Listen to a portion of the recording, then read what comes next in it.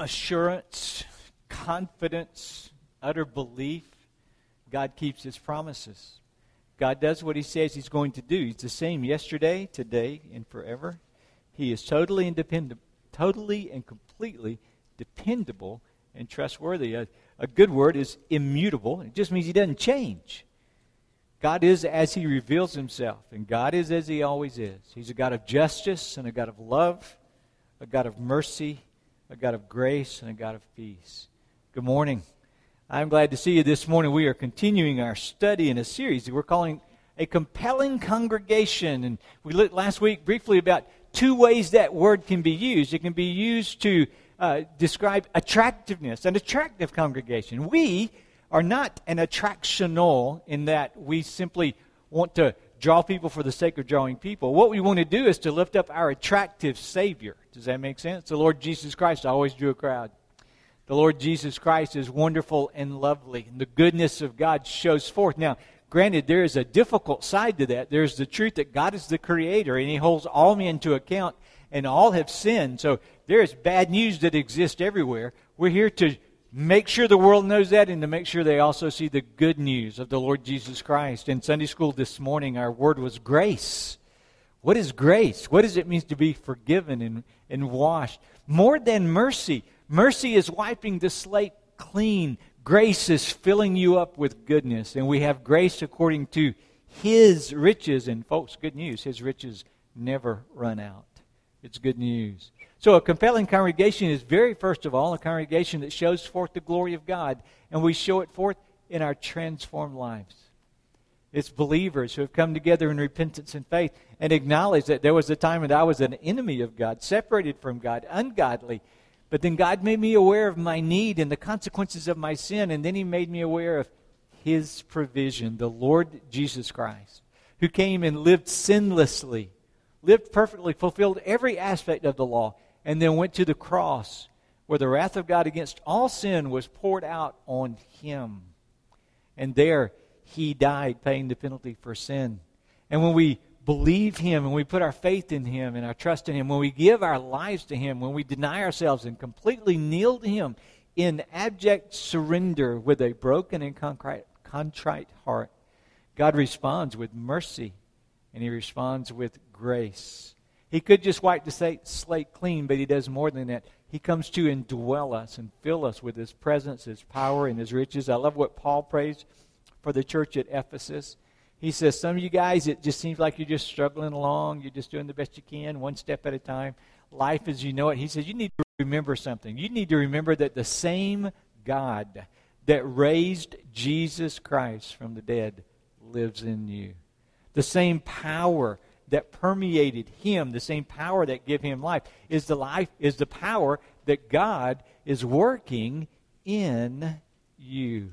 So we serve a great God, a God who is compelling, a God who is attractive, a God who is glorious. And we glorify Him by being filled with Him, by knowing Him. Then today we're talking about a compelling congregation serves one another. By the way, the other aspect of compel is to bring, almost forcibly, to bring. We talked about the parable of the rich man who threw a banquet, and those he invited did not come. And so he tells his servants, go out into the highways and the hedges and compel them to come. And to bring people to the banquet feast. And we are to always be bringing people, compelling people into the presence of our Lord Jesus Christ. So today we're turning our focus a little bit, and we're talking about what a compelling congregation does, what a godly congregation does, what a congregation is supposed to do. And we're going to start with kind of its significance and its importance. But I want us to look at the book of 1 Timothy. We're taking this series from sections of the book at 1 Timothy. And so if you have your Bibles, go ahead and turn to 1 Timothy chapter 4. We will start in verse 11. And this is simply a letter that was written by an experienced preacher to a young preacher on the job. And he's given us in this book, this letter, more information about the structure and the organization of the church, about what an elder, a pastor, or a deacon, how a church makes decisions, how a church is led, how a church is served, what the responsibility of a church is to do. And he's just come here in 1 Timothy, when we get to chapter 4. In chapter 3, he talks about the pastors and the elders, the overseers, and then the deacons and deaconesses. And then he talks about our need to pursue godliness. And then at the beginning of this chapter, he warns that people aren't going to stick with it. Some people are going to leave. Some people are going to follow false doctrine and be ensnared and trapped, and they're going to go away. And he tells him, you need to be careful to guard your own heart and to guard your own life. But here's his instructions, and I want you to understand, this is the instructions that he's given this elder, this leader of a local congregation. 1 Timothy chapter 4, verse 11. Command and teach these things. All these things I've been teaching you in the whole first part of this letter. And then he says, let no one despise you for your youth, but set the believers an example in speech, talk in such a way to be an example, in conduct, behave in such a way as to be an example, in love, in faith, in purity. Until I come, devote yourself to the public reading of Scripture, what we're doing right now, to exhortation, preaching, to teaching. Do not neglect the gift you have, which was given to you by prophecy when the council of elders laid their hands on you. Practice these things. Devote yourself to them so that all may see your progress. Keep a close watch. I'm going through verse 16. Keep a close watch on yourself and on the teaching. Persist in this, for by so doing you will save both yourself and your hearers. An important passage. And before we look deeper in this and go back to 1 Corinthians chapter 12, I want you to join me in a word of prayer. Father, thank you for our time together this morning. Thank you for this letter, this exhortation, and this truth that we're looking at. I pray that as a congregation that you will have your way with us. We can build a building. It is possible that we could attract a crowd. It is extremely possible that we could work very hard at doing good things as a church, being kind, making sure people have food and clothes. We can work really hard as a church to be the kind of people that we think people ought to be, and yet somehow miss out upon the moving and the work of your Holy Spirit as you bring life to people who are spiritually dead, as you regenerate souls, as you forgive sins, as you wash and cleanse lives, as you restore marriages and relationships, as you restore a right relationship with you first and foremost, as you move and work in such a way that people experience peace that passes understanding. People experience joy unspeakable, full of glory. People are able to rest at night and sleep, trusting in you. People are able to work and serve diligently as unto the Lord. People are able to do things in such a way that it shows forth your glory as you live your life in us and through us. And so I pray, Father, that we will not miss and that we will not misunderstand the teaching that you have for us today.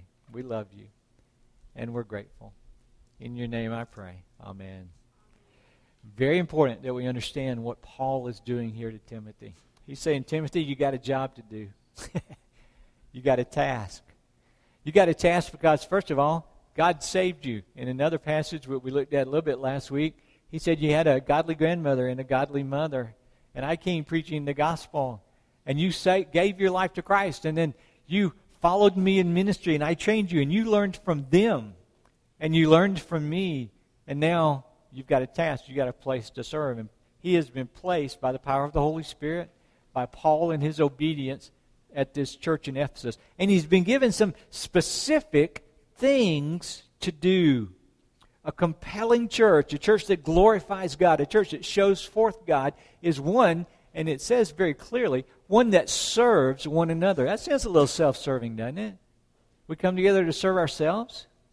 We come together, we make sure we've got everything that we need for ourselves. I want you to understand, and we're going to go back to 1 Corinthians chapter 12 because Paul gives us a beautiful picture of what a healthy body of Christ, a healthy local church looks like. But what he's saying here, abundantly clear that we need to grasp and understand that we have a gift. He says, do not neglect the gift that was given to you. You're in a place, you have a duty, you have a task, you have a gift, and the tendency is for you to be lazy, or the tendency is for you to be self-serving. That's why he tells him continually, 4 times in this brief letter, to watch yourself, to guard yourself, to be diligent. And there are times when it's going to be hard. I mean, really hard. Timothy went through some really tough times. The church at Ephesus had some real struggles. They had some real challenges. And Timothy went through some really challenging times. And Paul was saying, I want you to persevere. You will save both yourself and your hearers. There's a higher need for this. There's a higher calling than just any type of service. This is a service to God's body, the church. And so let's go back and look at what Paul explains in 1 Corinthians chapter 12 that Oregon read from earlier this morning. 1 Corinthians chapter 12. This is another letter that Paul wrote. And he wrote it to the church at Corinth. And if you think Ephesus was tough, Corinth was worse. There was all kind of troubles that Paul was addressing in the church at Corinth. And in Corinth, in this letter, 1 Corinthians, chapters 12, 13, and 14 all have to do with the health of the body as it assembles together for worship. And here he begins to talk about serving, and here he begins to talk about being a servant and being a slave. 1 Corinthians chapter 12, he's talking about the local church. Now, I do think that sometimes we know what the Bible says, we don't really believe it. We don't really embrace it. We don't recognize the significance of it. And I'm just going to warn you, I may leave my outline. I'll try to fill in my blanks at least so that my wife is content and I will be happy when I get home. All right. But can I ask you a question? How are you spending your time? This is a burden. This is a real legitimate thing. And I got to tell you, I've been at pastors' conferences over the last few weeks. This is the season for pastors' conference. If your pastor's missing, he's in a meeting somewhere. Okay? All right. But I've been at pastors' conferences, and I've been talking to some local pastors, and we've met together to pray and just to encourage one another and see what's going on in their life. And here's a concern that I have for pastors, and I'll share it with you because it's a concern that I have for church members. We view church as, for a pastor, just a job. Or for a member, somebody who's not on staff, we view it as just something that we do on Sunday, or something that we'll do on Tuesday night, or something that we'll do for a couple hours on Saturday. And we have somehow forgotten the concept that Jesus said, I will build my church. Remember when we were in Acts chapter 1? Luke is writing under the inspiration of the Holy Spirit, and he says, this is the beginning of all the things this is the record of the beginning of all the things that Jesus began to do. And then in Acts is the record of what God continues to do. God in the Old Testament, through prophets, through leaders, through epiphanies, through showing up on the scene. God in the Gospels, in the person of the Lord Jesus Christ. Now God in the church age, beginning in Acts chapter 2, God through you and me has a work, a task to do that is redemptive, that is significant, that matters for eternity. It's a difference between heaven and hell. It's a difference between life and death. It's a difference between leading a life of frustration or leading a life that is spiritually dead. We can talk about that at length. We have at other times. And the difference between knowing God and being washed and being cleansed and being never alone and having all that God intends for us to have. And the task is in our hands if we are indeed the body of Christ. He is continuing His task through His body. And so a church is not a place to go. We know that, right? This church knows that. The church is who we are. It's who we are as we gather, and it's who we are as we scatter. But we never lose that connection. And frankly, folks, we're the church every day. We're the church as we go through life. We are representing Christ. We are not our own. We've been bought with a price. We are here to serve Him. And serve has somehow gotten to be a dirty word in our culture, in our society.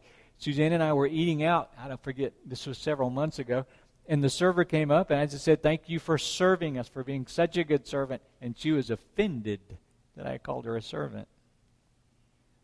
I was trying to be nice. But has anybody called you a servant lately? Would that be welcome? Just, we can interact a little bit. Would that be welcome? Do you want to be identified as a servant? How about slave? Would you like to be called a slave? No. It's a harsher word. Here's an interesting thing. There's a word that's translated 117 times as serve or servant in the New Testament, and yet it's the word doulos, which means bondservant or slave, someone who has been sold, someone who has given his life to another, someone whose life is under the complete and total authority of another. You know what happened when you came to Christ? He's the Lord. Now, what does that mean? He's the Lord. It means He's the boss. He gets to tell us what to do. As a matter of fact, when we come to Him in repentance and faith. He is called King Jesus. Is there anybody over this King? There's nobody over this King. He is the ultimate authority. He's the ruler. In John chapter 15, there's a little verse there, I think it's down around verse 14, where Jesus is talking to His disciples right before He leaves. And He talks about them being servants, but then He says, you're no longer servants or slaves, but you're my friend. And you would put there's a phrase there. He says, you're my friends. Who are my friends? You're my friends if you keep my commandments. Does that sound weird to you? You can be my friend if you do what I say. Is that true friendship? It is when it's Jesus talking. Because He's God, first of all. Number two, He saved us in order that we might know Him, love Him, obey Him when we come to Him in repentance and faith, to be right with God. He knows what's best for us. We are only fulfilled and complete. Life is only as it should be when we come to Him in repentance and faith, and we bow to Him. We yield to Him. He's the boss. And He says, because you love me. The picture there is it's like a servant who's doing what he has to do just because he has to do it. And then he gets to know the master, and he falls in love with the master, and he appreciates the master, and he sees the value of the master. And then he is serving not because he has to, but because he wants to, because he wants to please this one. And Jesus says, you are my friends. A servant doesn't know what the master does. It's a distinct relationship, or why the master does what he does. You go do this, you go do that. It's just tasks to fulfill. But Jesus says, I've made known to you all that the Father has made known to me. I have elevated you. But the elevation to friend and the elevation to brother, the elevation to co-heir, doesn't mean that we get to stop serving. As a matter of fact, it increases the accountability and increases the responsibility of service. And so it's important that we grasp that the church is significant. The church is important to the cause of Christ. We are the body of Christ. And He lives in us to live through us for His glory in the world. And the way that we make all that work, the way that He makes all that work, is He puts all these disparate, different pieces together, and He makes one body. And that one body can work in unity and harmony when we're all following our head, the Lord Jesus Christ. Back in 1 Corinthians chapter 12, if you go back up just a few verses, I'll look back up at verse 4 real quick. Paul is writing them. He says, there are varieties of gifts. There are a lot of different gifts, but there's one Spirit. There are varieties of service, ways that we can serve God, but there's only one Lord, the same Lord. There are varieties of activities, things to do, but it is the same God who empowers them all and everyone. And then he says in verse 7, to each is given the manifestation of the Spirit for the common good. Each of us is given a gift for the good of everybody. Each of us is given a gift by the Holy Spirit for the common good. Here's what I want you to understand. God has designed you.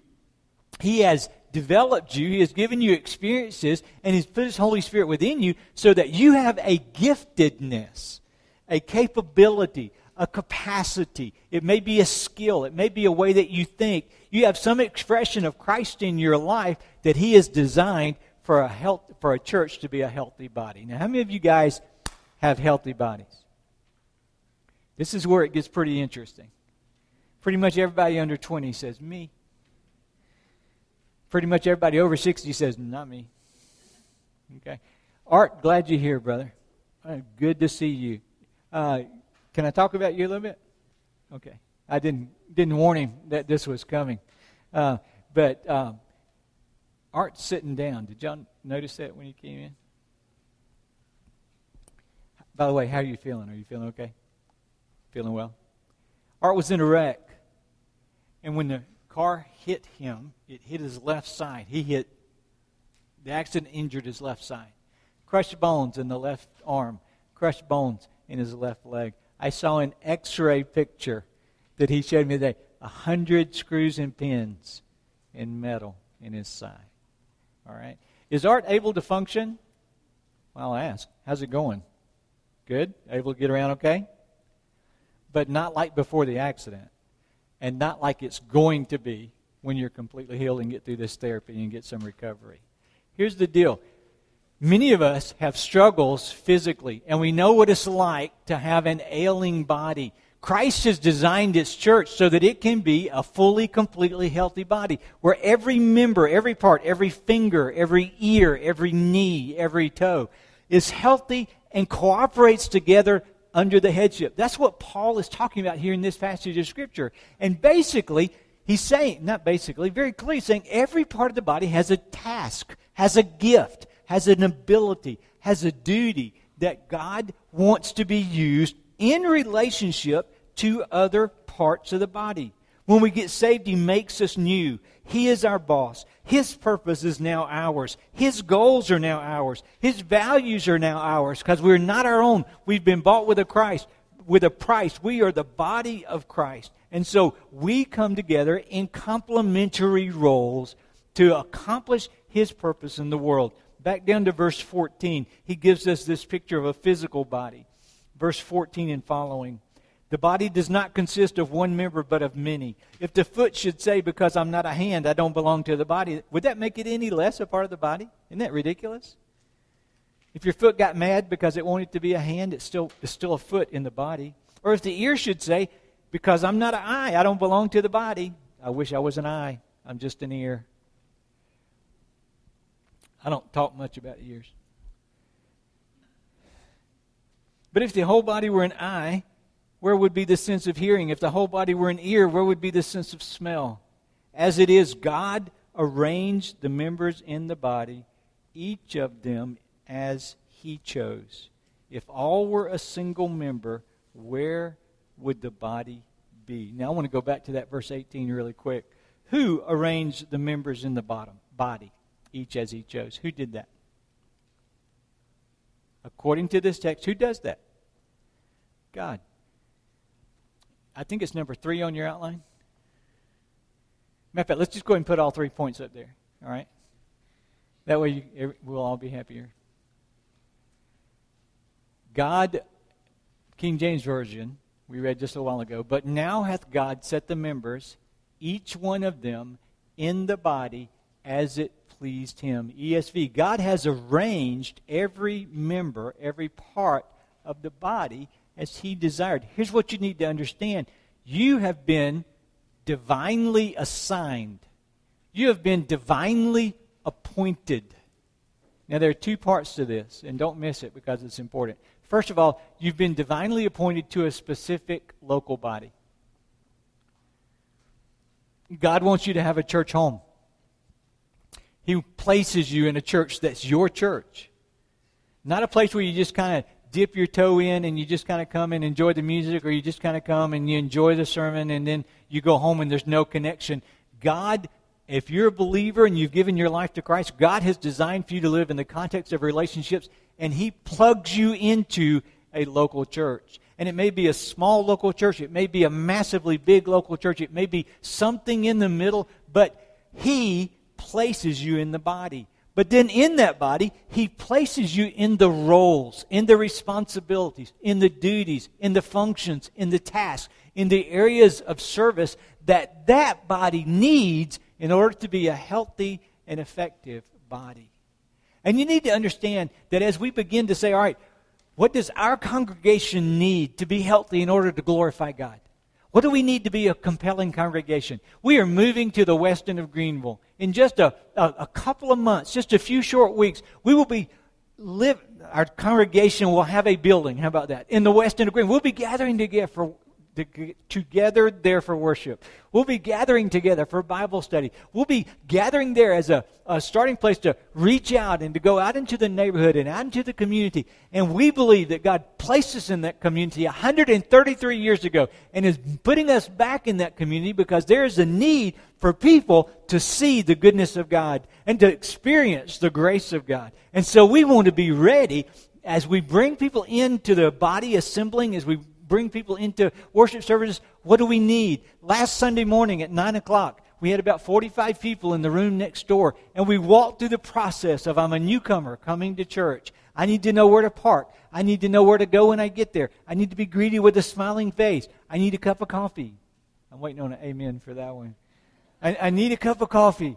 I need a donut. I need for it not to be too hot and for it not to be too cold. We're talking about lost people. We're talking about people who are living in Greenville, residents on the West End, or maybe just disconnected people who have been apart from the body. Somebody needs to fill those roles. And some people, I guess, one of the conversations that I've had over the last couple of months is, why? Why do we have to do this? We made a list in the leadership team, and I forget how many was on it, 22, 23 different tasks that need to be done, a list of tasks. And, we sat there and we thought, Lord, have mercy. You know what happens? If we get somebody doing all those tasks, won't anybody be in the sanctuary during the service? Everybody be out doing something else. Everybody is going to have to serve.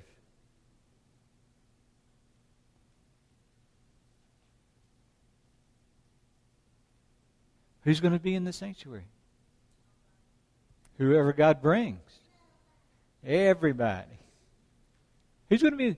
Seriously, won't you understand that yes, we come together as a congregation and worship, and yes, we come together to listen to the proclamation of God's Word, and yes, we come to worship through giving, and yes, we come to join our hearts in song, and yes, you can serve during the Sunday school hour and be in the sanctuary, and yes, you can serve in the parking lot and be in the sanctuary, and yes, you can serve as an usher and remain in the sanctuary, and yes, you can make sure there is a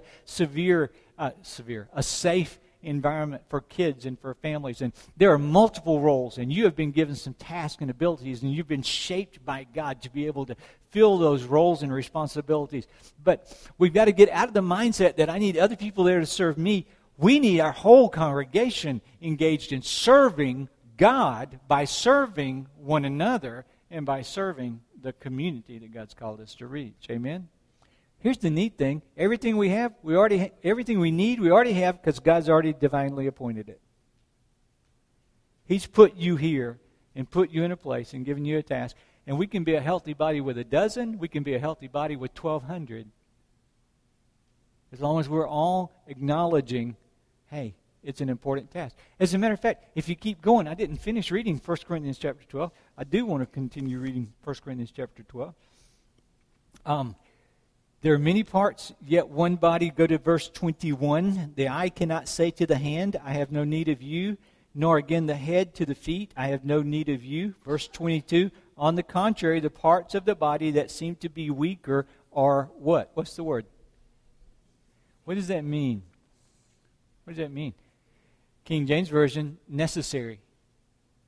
Needful. Pardon? Parts you don't necessarily see. There are out front parts, there are behind parts. There are parts of my body nobody ought to see, brother. You guys, do y'all take your shoes off when you go home? We'll do a little quiz here. How many of you take your shoes off when you get to the door before you go inside? And how many of you think you never take your shoes off until it's time to go to bed or stuff? Okay? It's just different ways. We visited a member's house not too long ago, and there's a pile of shoes by the door, and I'm thinking, should I put my shoes there? And then I'm thinking, nobody wants that. That would not be beneficial to anybody under any circumstances. Better to clean my shoes than walk in with my shoes on. Yeah, and again, I think it's a great thing that you do that as you wish, all right?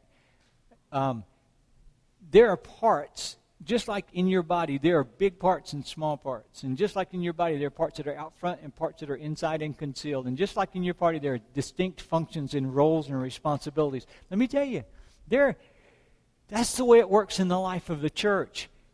And part of what Paul's saying here is everybody wants to be the mouth. or everybody wants to be the eye, or everybody wants to be the ear, or everybody wants to be the hand. And what we've got to do, folks, is we've got to say, all right, Father, here I am, and I will be a hand, I'll be a foot, I'll be an elbow, I'll be a knee, I'll be a mouth, I'll be an ear, I'll be an eye. And we say, you have gifted me divinely with everything that I need to serve you where you need me to serve in this body. You've given me spiritual life, your Holy Spirit that lives within me. You've given me passion. You know, there's some things that you're passionate about that other people aren't passionate about. There are things that you love that other people don't love.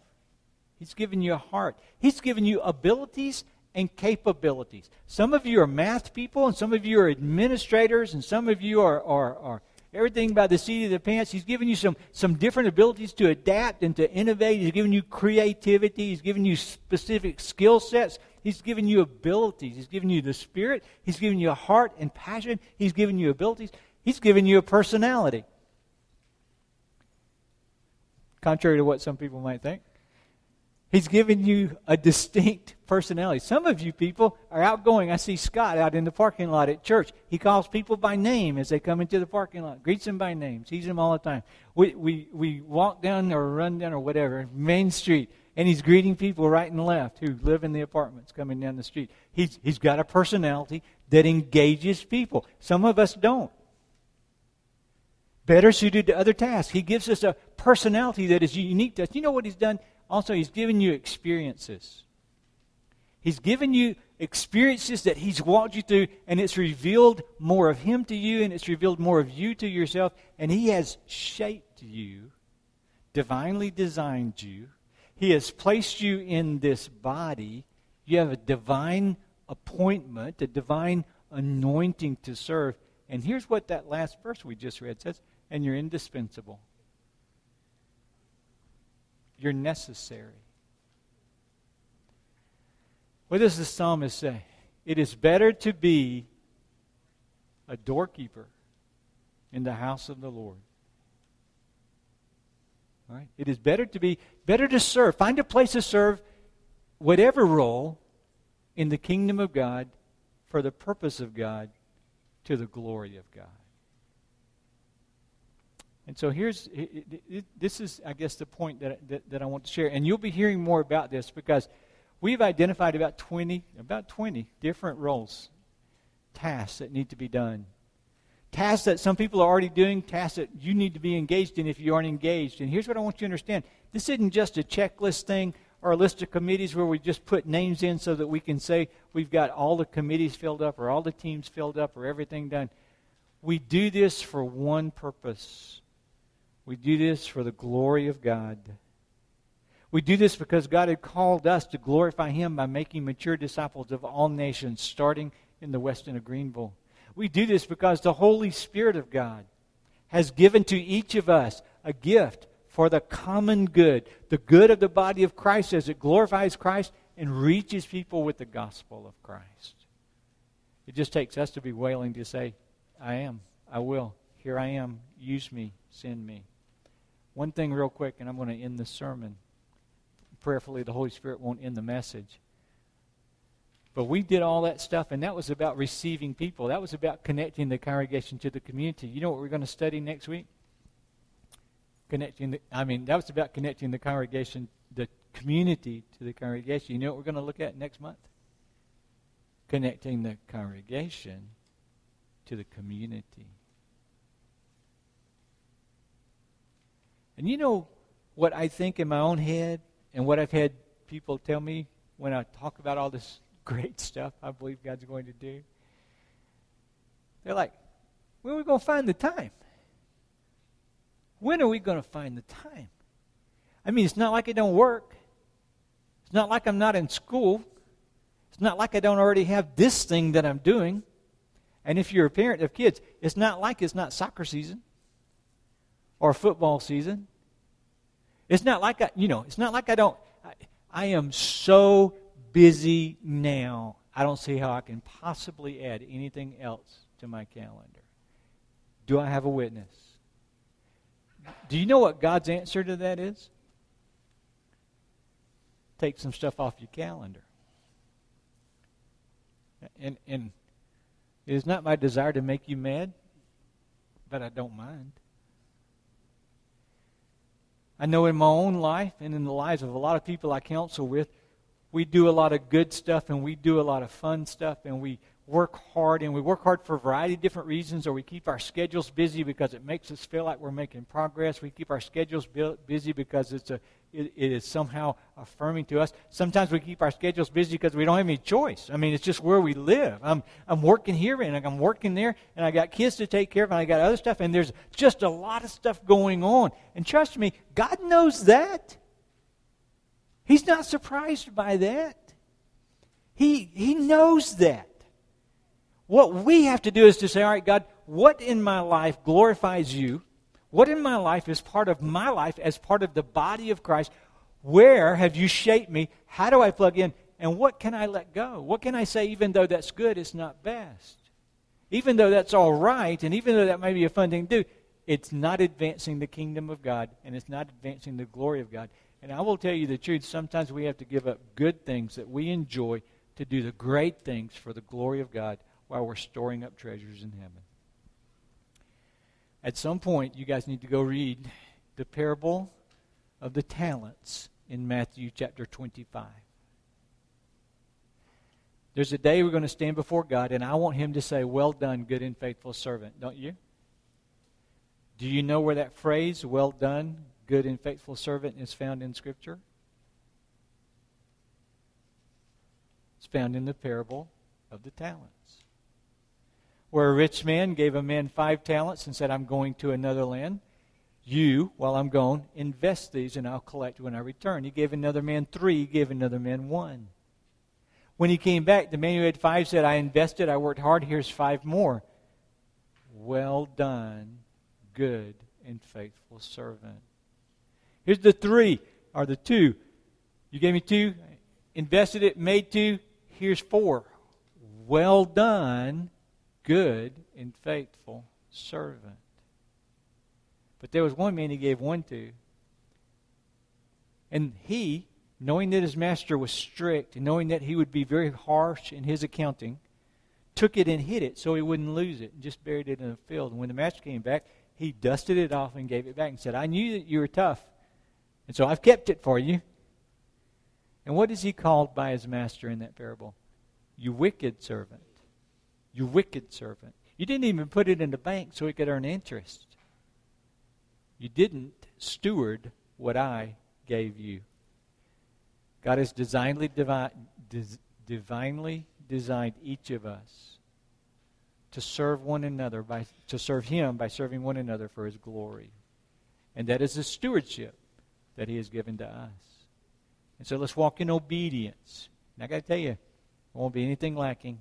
There won't be anything missing as long as you and I are walking in obedience to our great God. Amen? Amen. Isn't God good? He is good indeed. Let's pray together. Father, thank you that we are your body. Help us to stop thinking of church as just another activity on the calendar. Help us to stop thinking of church as a place, and help us stop thinking of church as just some sort of duty maybe that we have to fulfill. Help us to realize that we are the church, that your mission you are doing in us and through us, that you give us the privilege. We get to make an eternal difference in the lives of people in our community and in our family. Our lives matter to the kingdom of God. And I pray, Father, that you won't make us wise stewards. Give us wisdom in how we select and elect to obediently use all the diversity in this room for your glory as we serve you by serving one another. In your name I pray. Amen.